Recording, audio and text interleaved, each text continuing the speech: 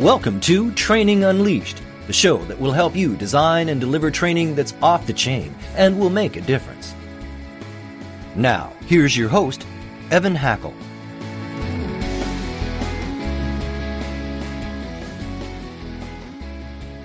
Hello, everyone, and welcome to another exciting episode of Training Unleashed, a proud member of the C-Suite Network. Today, we're going to be talking about leadership, and I think we're going to be talking about it kind of in a different way. So I want to encourage people to take time here because we're really going to be talking to somebody that really understands the importance of being a powerful leader. He just came out with the book, The Only Leaders Worth Following, which I think is a very creative name. And the name of his company, and his name is Tim Spiker, by the way. I should get that out of here. The name of his company is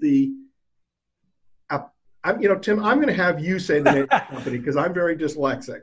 No problem. It's the Aperia, which is Latin for the reveal. A lot of work that we do has to do with looking behind corners around leadership where people don't normally look. And so that's why we have that name as a company. The reveal. I like that. That's very cool. Very cool. So why don't we start, you wrote a book. It's not easy. What inspired you and what is the key message that you want people to know? Yeah. Well, the inspiration for going the step of writing a book, I was a math and science kid. I was an engineering major in college. I never in a million years saw myself as somebody who wrote a book. But I got a chance to be a part of some really fascinating research. And what I found is I was just having the same conversation over and over and over again. And in doing work in leadership development, there's a certain point where you think, how could you communicate an idea without having to be in the room every single time? So as simple as that, a book is a great way to do that. So it's interesting you say that because our audience are trainers, and their goal is how do you train someone that can train somebody that can, so the trainer doesn't need to be there all the time. So yeah, very similar to that. Yeah. So, just help us understand. So, what are the key points that you make? What is it that's in your book about leadership that you won't find in most other books? Well, can I share with you a little story about how we found the thing that we wrote about, how this research came about? I would love that. All right. So I was working with a consulting firm, and we would bring people to the west side of Pikes Peak for a week at a time and put them through a number of activities and assessments. And part of our assessment suite was a personality assessment. There was another natural ability assessment, and there was a leadership 360, of which I'm sure many of your viewers are familiar with all kinds of options in those areas. But the question that we got is a question that I'm sure a lot of people have heard, which is kind of what's the magical combination? Is there a particular personality type combined with some natural abilities that gives us a better than average shot of having a more effective leader? And we had enough data points where we could throw in the numbers and do the crunching. And we did that. And as we looked at that data that came back to us, we found absolutely nothing. We found no correlation, no correlation whatsoever between personality and leadership effectiveness, natural abilities, leadership effectiveness, some combination of those things, and either part or the whole of leadership, there was nothing. But and this is the part of the story that I love, there still was something there. We were just looking in the wrong place. And that's I'm not saying that every person that does research and finds what they're looking for is cheating the system, but maybe. No, just kidding. I really love that we stumbled upon this, even though we weren't looking for it. And so that was the reveal. Well, yeah, that's good point. So what the SPSS software showed us is that there was a correlation over here where we weren't looking. And my colleague Vanessa Kiley, she said, yeah, we didn't find anything that we were looking for. But over here, we had our Leadership 360. And there were 8 areas in that Leadership 360. And she said, what we're seeing in this data is that just 2 of the 8 areas are accounting for just under 70% of the variability in the assessment. So if you're thinking about 8 divided into 100, any 2 categories should only be 25%. But we were just under 70%. A few years later, we ran the data again with 20,000 data points, 10 times the data points that we had initially, and that percentage went up to 77%. And so that's where we were like, wow, there's something going on here that we didn't expect. We thought that these 8 areas were relatively even. And it wasn't until about 3 years after I'd left the firm, I was sitting in a room doing not what I was supposed to be doing. I was supposed to be doing my job, and instead I was daydreaming about leadership, which is what I do all the time. And it just hit me in that one afternoon that those 2 areas that were driving 3/4 of the results, they were different than the other 6 because those 2 areas were about who you are as a human being. And the other 6 areas were about what you do as a leader. So the message became very simple at that point. 3/4 of your effectiveness as a leader comes from who you are, not what you do. And then I began having conversations with that as the backdrop. And just every time and time again, when I talk with people, they anecdotally support what that research says. And then along the way, we found that there's a lot of other places. HBR has published things that support this. KRW is a consulting firm out of Minneapolis. They have financial data that show this. It just begins to show up everywhere if, once we were clued in to look for it. So that's the big message of the book, is that 3/4 of your effectiveness as a leader comes from who you are, not what you do. And so what do we do with that? How do we dig in to become more well-developed who's? And that's what the book is about. So obviously I'm interested, and I think the listeners are interested. What are those 2 things about what 2 personality types matter? Yeah. And I got a great follow-up question. Okay. So the 2 pieces that make up who are inwardly sound and others focused. And we talk about a lot of different, we break that out into different pieces and parts in terms of what does it make somebody to be inwardly sound? What does it mean to be others focused? But I was having a conversation on a radio program a couple of days ago. And as the interviewer was asking me, he wanted to summarize inwardly sound. And he goes, basically that means you're not a dumpster fire as a person. And I thought, that's one way to put it, and I thought there was some accuracy to that. But when you think about what does it mean to be an inwardly sound person, you're not easily shaken.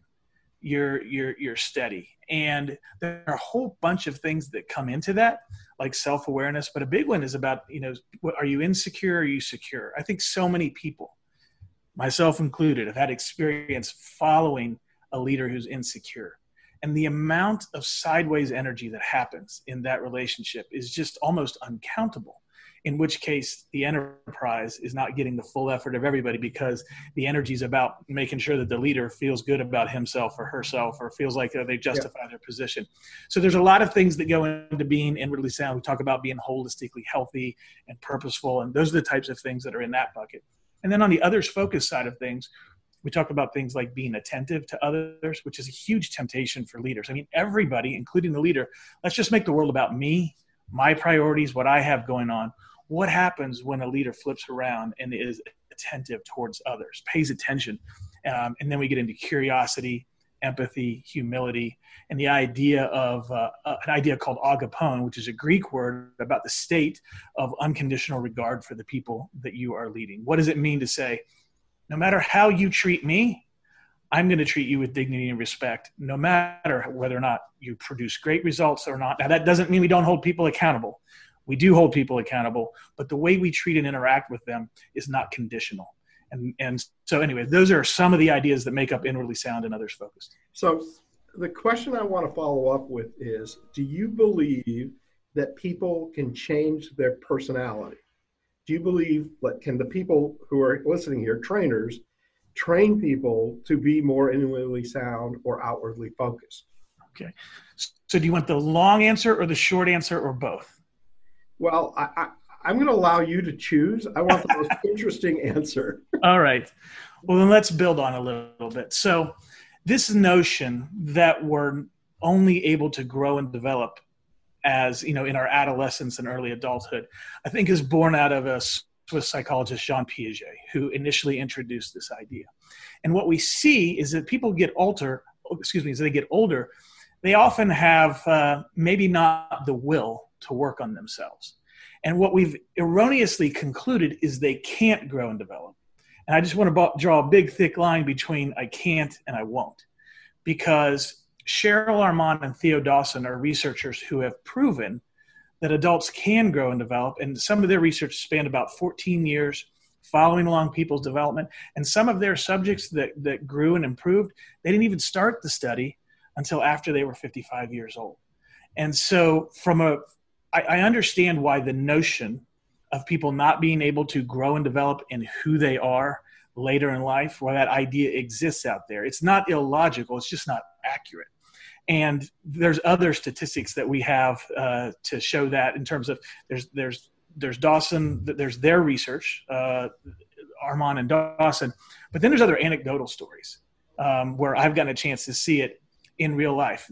A story that lots of people would be familiar with is Steve Jobs. You know, Steve Jobs was wildly successful by most anybody's standard the first time around at Apple. But as we know the story, he more or less got run out of his own company. And he went to Next and then to Pixar. And there's a great book about this called Becoming Steve Jobs. And I love the title of it because it is so accurate. It's about Steve Jobs' journey as a person, not just as a business person. So when he came back to Apple the second time, he was not Mother Teresa, but he also wasn't Steve Jobs 1.0. He had shifted. He had become a little more collaborative. He'd become a little more empathic. Now, I know he wasn't going to set any records, but here's the thing. He had such influence in the organization that even a 10% shift made a huge impact on the organization.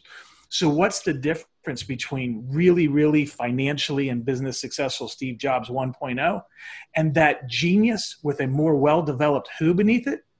Apple becomes the most valuable company in the world. And so Steve Jobs' life really encapsulates this idea of how who you are can make such a big difference in your effectiveness as a leader. And there's even other data. We'll get into. So I want to first off tell you I agree with you. I will tell you there were parts of my life I absolutely did not agree with you. There were parts of my life where I felt like once someone turned 30, they were so ingrained.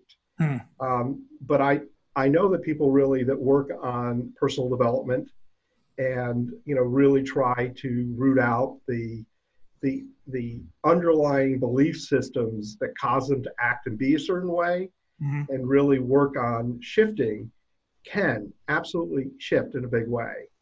It's not easy. I mean, see, that's the thing. If somebody says, well, is it really, really easy, really, really simple? No, it's really hard. No, but that doesn't mean we can't. It's really hard. A lot of it is emotional intelligence training. Absolutely. People become self-aware. And here's the difficult question. That's all I'm giving you today, Tim. Yeah, the difficult questions is, fine. In the corporate world, can corporations really do that kind of training? Okay. Is it acceptable in corporations to do that kind of training? So I want to put out here in my company, I have absolutely encouraged and paid for senior leadership to do emotional intelligence training and to work on them being a stronger, more powerful leader by shifting their belief systems. So I'm in it, but I always question to some degree, whether or not, somebody that goes to one of these trainings is going to come back and go, why in the world did you send me there? Yeah. Well, I'll share with you some story evidence from some of the clients that we've worked with, which is there's some things you step into, like that research that happened. I didn't orchestrate all of that. I was really fortunate that I got to be a part of the group that was looking into that. This next story I'm going to tell you is the same way. We started with a large client, a multinational based in Australia, and a large division of that company happened to be starting in with McKinsey with their organizational health index at the exact same time that they were starting their who, not what work. So I couldn't have orchestrated that. That was just really fortuitous. But that meant that we had some pretty hard data to go off of.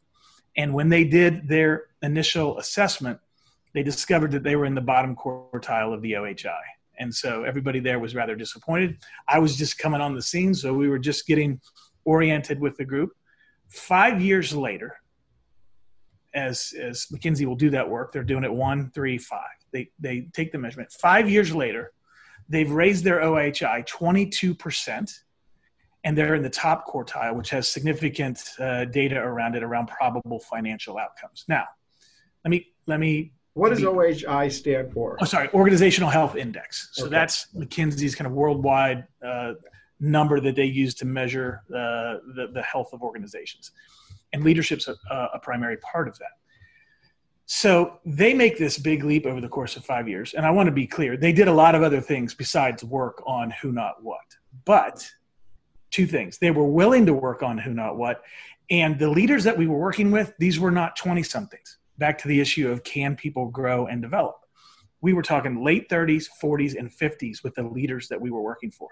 And the senior executives of that group came to me totally independently and said, this work that we've done on who, not what has played an integral role in us making this improvement. So what we have is a group that has hard data to say that working on this, and the credit goes to them. I mean, back to your question here around, is this acceptable in corporate? They were willing to do it. So we'll spend a whole quarter on what does it mean to be more curious. We'll spend another quarter on what does it mean to be more empathic. And we systematically work through inwardly sound and others focus, and they were willing to dig in. It's not easy. It takes time. It takes more time than anybody in business wants it to take, but we're talking about the development of people. And, a big analogy for us in our work is a tree, and a great big strong oak tree how long does that take to grow? It's a lifetime. And so we got to see the numbers shift with them. A quote to go along with that is another leader in a different part of that company came to us about 18 months into the process. And he said, I just had somebody in the organization come to me and say, 18 months ago, I was ready to leave this place, and you were the reason. Now I want to stay at this place, and you were the reason. And this person was in their 40s. And so I say that is when you find a group of people who is willing to do the work. And that's, I've got no magic bean. This isn't the Matrix. Like I can't snap. If I could snap my fingers and make it happen, I would, but life doesn't work that way. And development at the heart of a person, I can develop a skill a little more quickly with maybe a little bit less investment, but this is really challenging work. And it's about becoming a well-developed human being so you can produce a better leadership result. And I'm finding that when corporations understand the research, it becomes okay things to talk about because they see the payoff financially. Very interesting. So I'm assuming you covered this in your book? Oh, yes. Yeah. Yeah. Yeah. So what we do is we introduce the research, and the way I liked it, the book kind of mirrors the way that we do work, where we're trying to make it very interactive. We're always having the reader think about, hey, do this exercise. Where does this apply in your own life? We spend the first part of the book introducing the research, but then the rest of it is a deep dive into these various aspects of being inwardly sound and others focused. It wraps up with addressing some of the common objections, and you've raised the number one question that I get.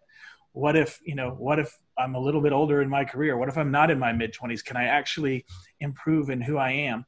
And of course, we've covered that. The answer is yes. Interesting point to add in about that is as we get older, and older is really not right the word, but as we have more influence, depending on the position we sit in an organization, that small shift makes a bigger impact. And so maybe we don't grow 50% like we might have between 18 and 25. But as we get over, even those smaller shifts make a big difference. Well, I think you're absolutely right. And I love when you say we work for a quarter on this. I think there's a fallacy in training that, once and done. Oh, man. Changing behavior, whether it's emotional intelligence or whether it's just a one of those, what do you call it? The other 6 things on your list. Which I think it'd be kind of interesting to know what the other 6 things were. Everything in training is about putting it in practice, using it, and owning the knowledge. Okay. Yeah.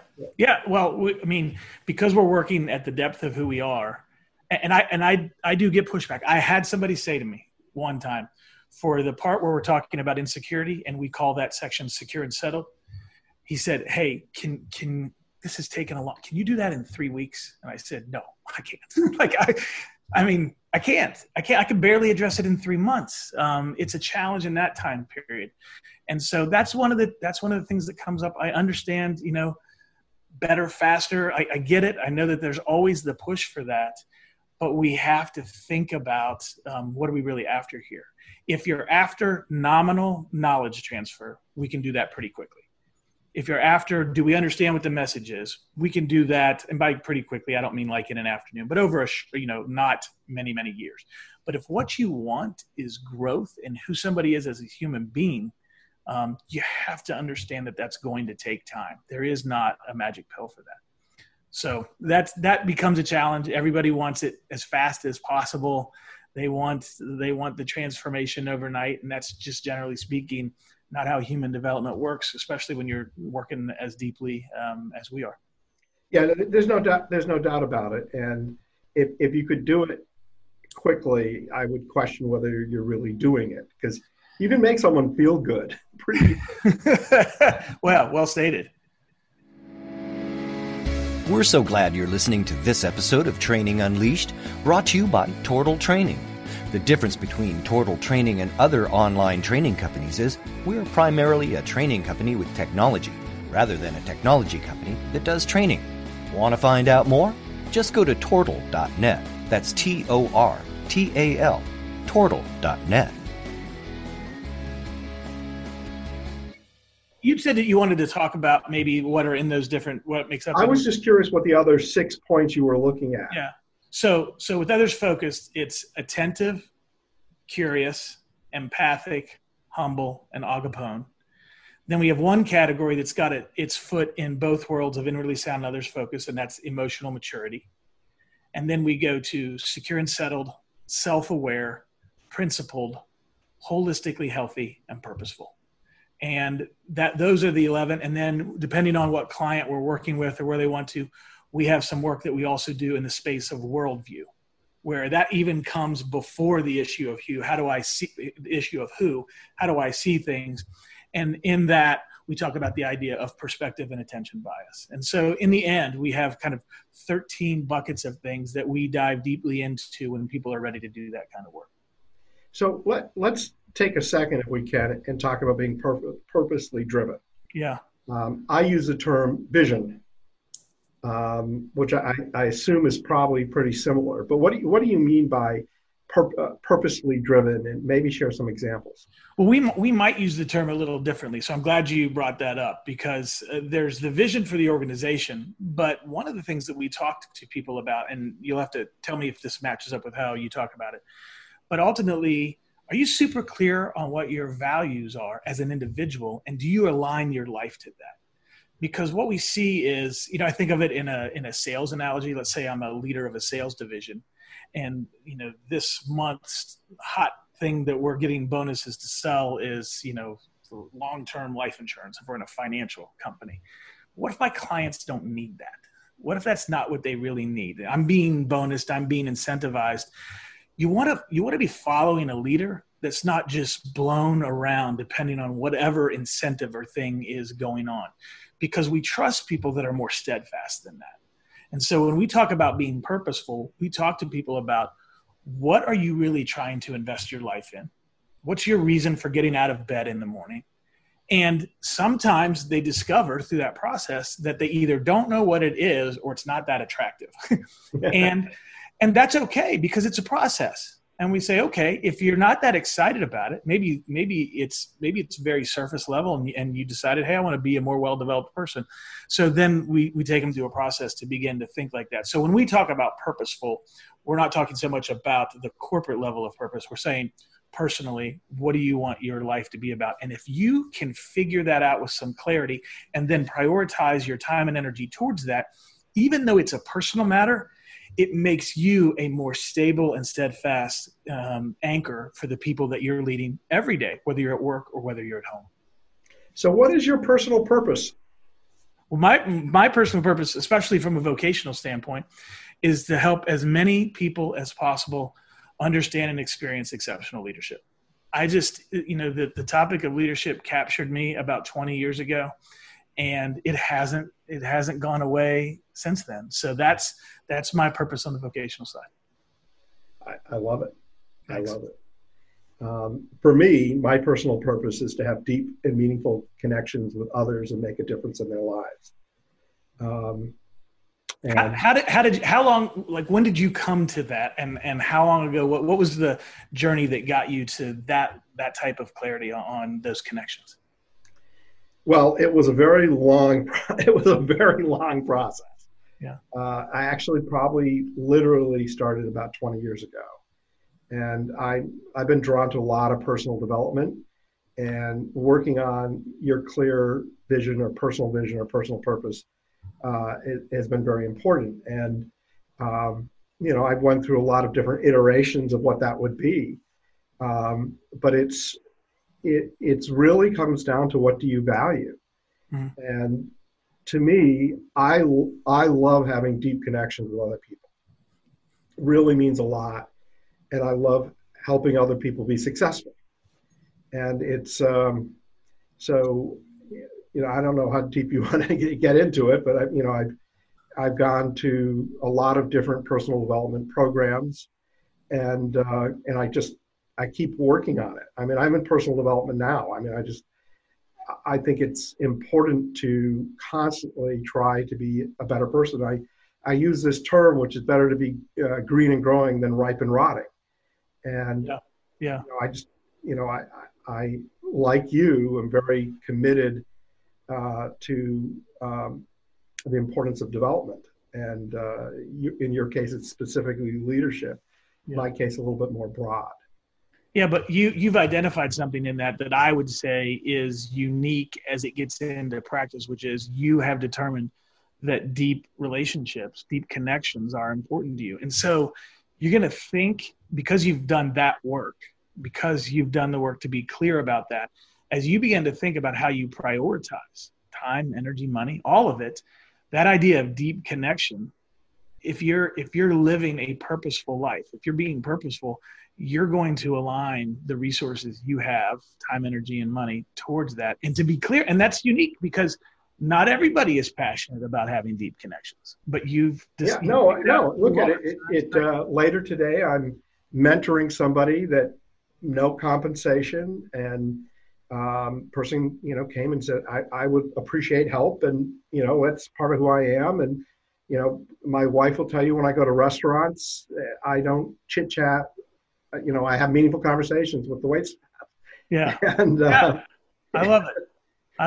Well, it's great that you've done the long hard work of getting clear, and now the challenge of prioritizing that, and what does that look like, and all of that goes into that purposefulness. That's great. Yeah, and I think it makes a big difference in terms of the companies that I manage and run, and being committed to each person as a person, not just as a part of the company. And so I'm very much into corporate vision statements, and very much into shared common vision. And I'm really glad you differentiated purpose statement from vision, because I was thinking that was where you're running. And I do think it's important for each individual person to know what their purpose is, what do they value, what's important to them. Because otherwise you just spend your time, I'm very dyslexic. You wander through life. Yeah. You get up every day and, okay, I'm going to go to work. I'm going to come home, watch a little TV, or eat a little food. And you don't accomplish big and great things. And when you have defined and have more clarity of purpose in what you want to do and be with life, I think it personally gives you a lot of satisfaction. I'm interviewing myself now. Well, I asked the question, so I appreciate you answering it. No, it's important, and you're connecting that to this is why it's important in leadership, because it provides that stability so that we're not blown about by the wind and waves of whatever might be happening in my organization at a particular time. But I'm steadier than that, and that's what people want from their leaders. They want steady leaders, and that means we as leaders need to do the work to become steady. And I think, we're sitting here, and this is a training podcast, so I bring this all back to training. Yeah. There is no single solution for that works for every person. Every person needs in a corporation, a personal development path for them. Mm-hmm. And that's not to say that there aren't core things that people need to learn in every company, but people learn differently. People need help in different areas. And to just turn everyone through the same is not the most productive way to train people. Yeah. And it's a big thing to me that every person on the team should have a personal development plan. And I'm not talking about personal development like we're talking about personal development where you're working on yourself as a person. I'm talking about just what are the things that they, if they want to move up in the organization, what are the things that they need to learn? Where are their gaps in their current knowledge and education, and focus on having a plan for that person. And in most cases, this is really the manager's role more than the training department's role. But I think it's part of the incumbent on the training department to empower that, to make that happen, and have the tools necessary to make it happen. Yeah. Well, it's important that leaders in organizations understand that if they're not cultivating talent, they're not fulfilling the mandate of leadership. And so it's really important. When I mentioned the research that we did, and when people would come up to that week-long program, the number one thing on average that they were neglecting was the development of other people. They tended to see it as a nice to have. And one of the things that we were trying to help them see and understand is that it's a requirement. You can't call yourself a fully developed leader if you are not cultivating talent in others. And there's a lot of different ways to do that. And there's a lot of different levels of talent to cultivate, but it's got to be a principle that's at work all the time if you want to fulfill who you can be as a leader. It's interesting you say this, because I've always said that the definition of success of you as a leader or as a manager isn't what you accomplish, it's what happens after you, right? So you left the company so well ingrained that it could keep growing and keep going and keep prospering. It didn't need you. Yeah. There are a lot of companies where they are very dependent on the leader. And I think that's a major weakness. Well, I agree with you. And what we see at play in those kinds of situations, and I want to dial it back to this, connect it back into the who, not what principle. Like, where does who come into play if I'm not developing others? Well, it has a lot to do with how you see yourself. Are you just here for you? Like, that gets back to the inwardly sound others focused piece. You can see where if I'm more others focused, I'm going to be more apt to cultivate talent because I see that this isn't all about me. And coming in that same space is the idea of humility, which is, this is not just my show. I am here, but I am here to contribute. And there are other people here, and they may have positions in the organizations that aren't as high or lofty as mine, but am I also here to help raise them up? And so if you get well-developed who's that are attentive, curious, empathic, humble, agapone, that bring those things, you can easily see, just like the roots of a tree come up out of the ground and then you see things flourishing, but it started in the roots. It started down in the ground, getting nutrients and nourishment, and a big, strong root system, which in this analogy is who you are.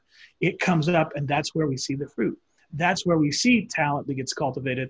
That's where we see an anti-hub and spoke model in organizations, where when you exit the organization isn't going, oh no, what do we do? Lots of times people build that up because their egos need that, but it's a very unhealthy and dangerous way for an organization to live, because if they walk, then you've got a whole host of problems. So you can see that connection point. The tree is the analogy that we use the most with when we talk about these things, that it's underground. You don't see it as easily, but it's driving everything that we do as leaders. So Tim, we could talk forever. We're already past our normal time. Okay. But why don't you, I know you have an offer for everyone. Take a moment here and share your offer. Yeah, sure. Thanks. Well, we'd love people to get a chance to read the book. We've talked about it in brief here, but there's a whole lot more research and examples to take a look at. So if somebody's interested in picking up a copy of it, the offer that we have, if you go to theonlyleaders.com, so with the V on the front, theonlyleaders.com, you'll have a chance there to sign up to be a part of our email list. And when you do that, you get a free study guide to go along with the book. So there's an opportunity there if you want to not only read the book, but also have some opportunities to engage in that dialogue with others. We wanted to help supplement that. So that's available at theonlyleaders.com. Thank you very much. Great offer. I personally love sharing a book with my management team and discussing and having a leader's guide makes a big difference. We always end, Tim, with if you had to give one tip, what would it be? What is your one tip?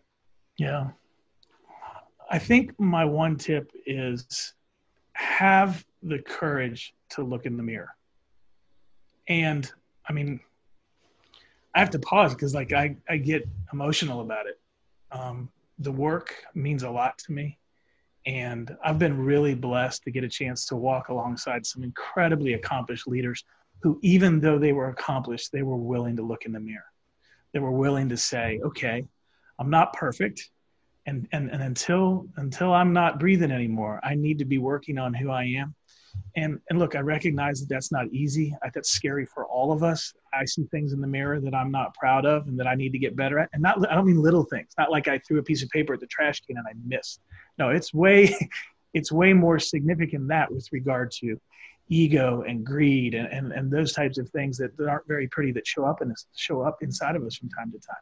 But if people can square with the idea that I need to be able to look in the mirror with courage and see what's there and then tackle that, it's going to serve them so well, because 3/4 of your effectiveness as a leader comes from who you are, not what you do. So have the courage, drum up that courage to honestly look in the mirror. Yeah. I would add to that, ask others for feedback. Well, sure. Yeah. That's a great, I'm almost assuming that when I say that, like being willing to take that feedback and say, oh man, do I see the truth in that, even though I'm not excited about all of it. Yeah. Well, you've been a great guest. I want to thank my audience. I also want to acknowledge the C-Suite Network for helping make my podcast and TV show successful. Everyone have a great day. And Tim, thank you for being our guest. Evan, thanks for having me.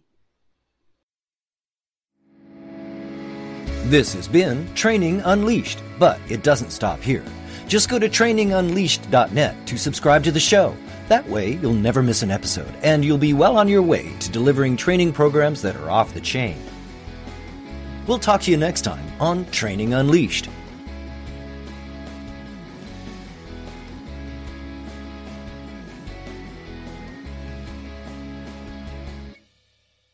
This podcast is a part of the C-Suite Radio Network. For more top business podcasts, visit c-suiteradio.com.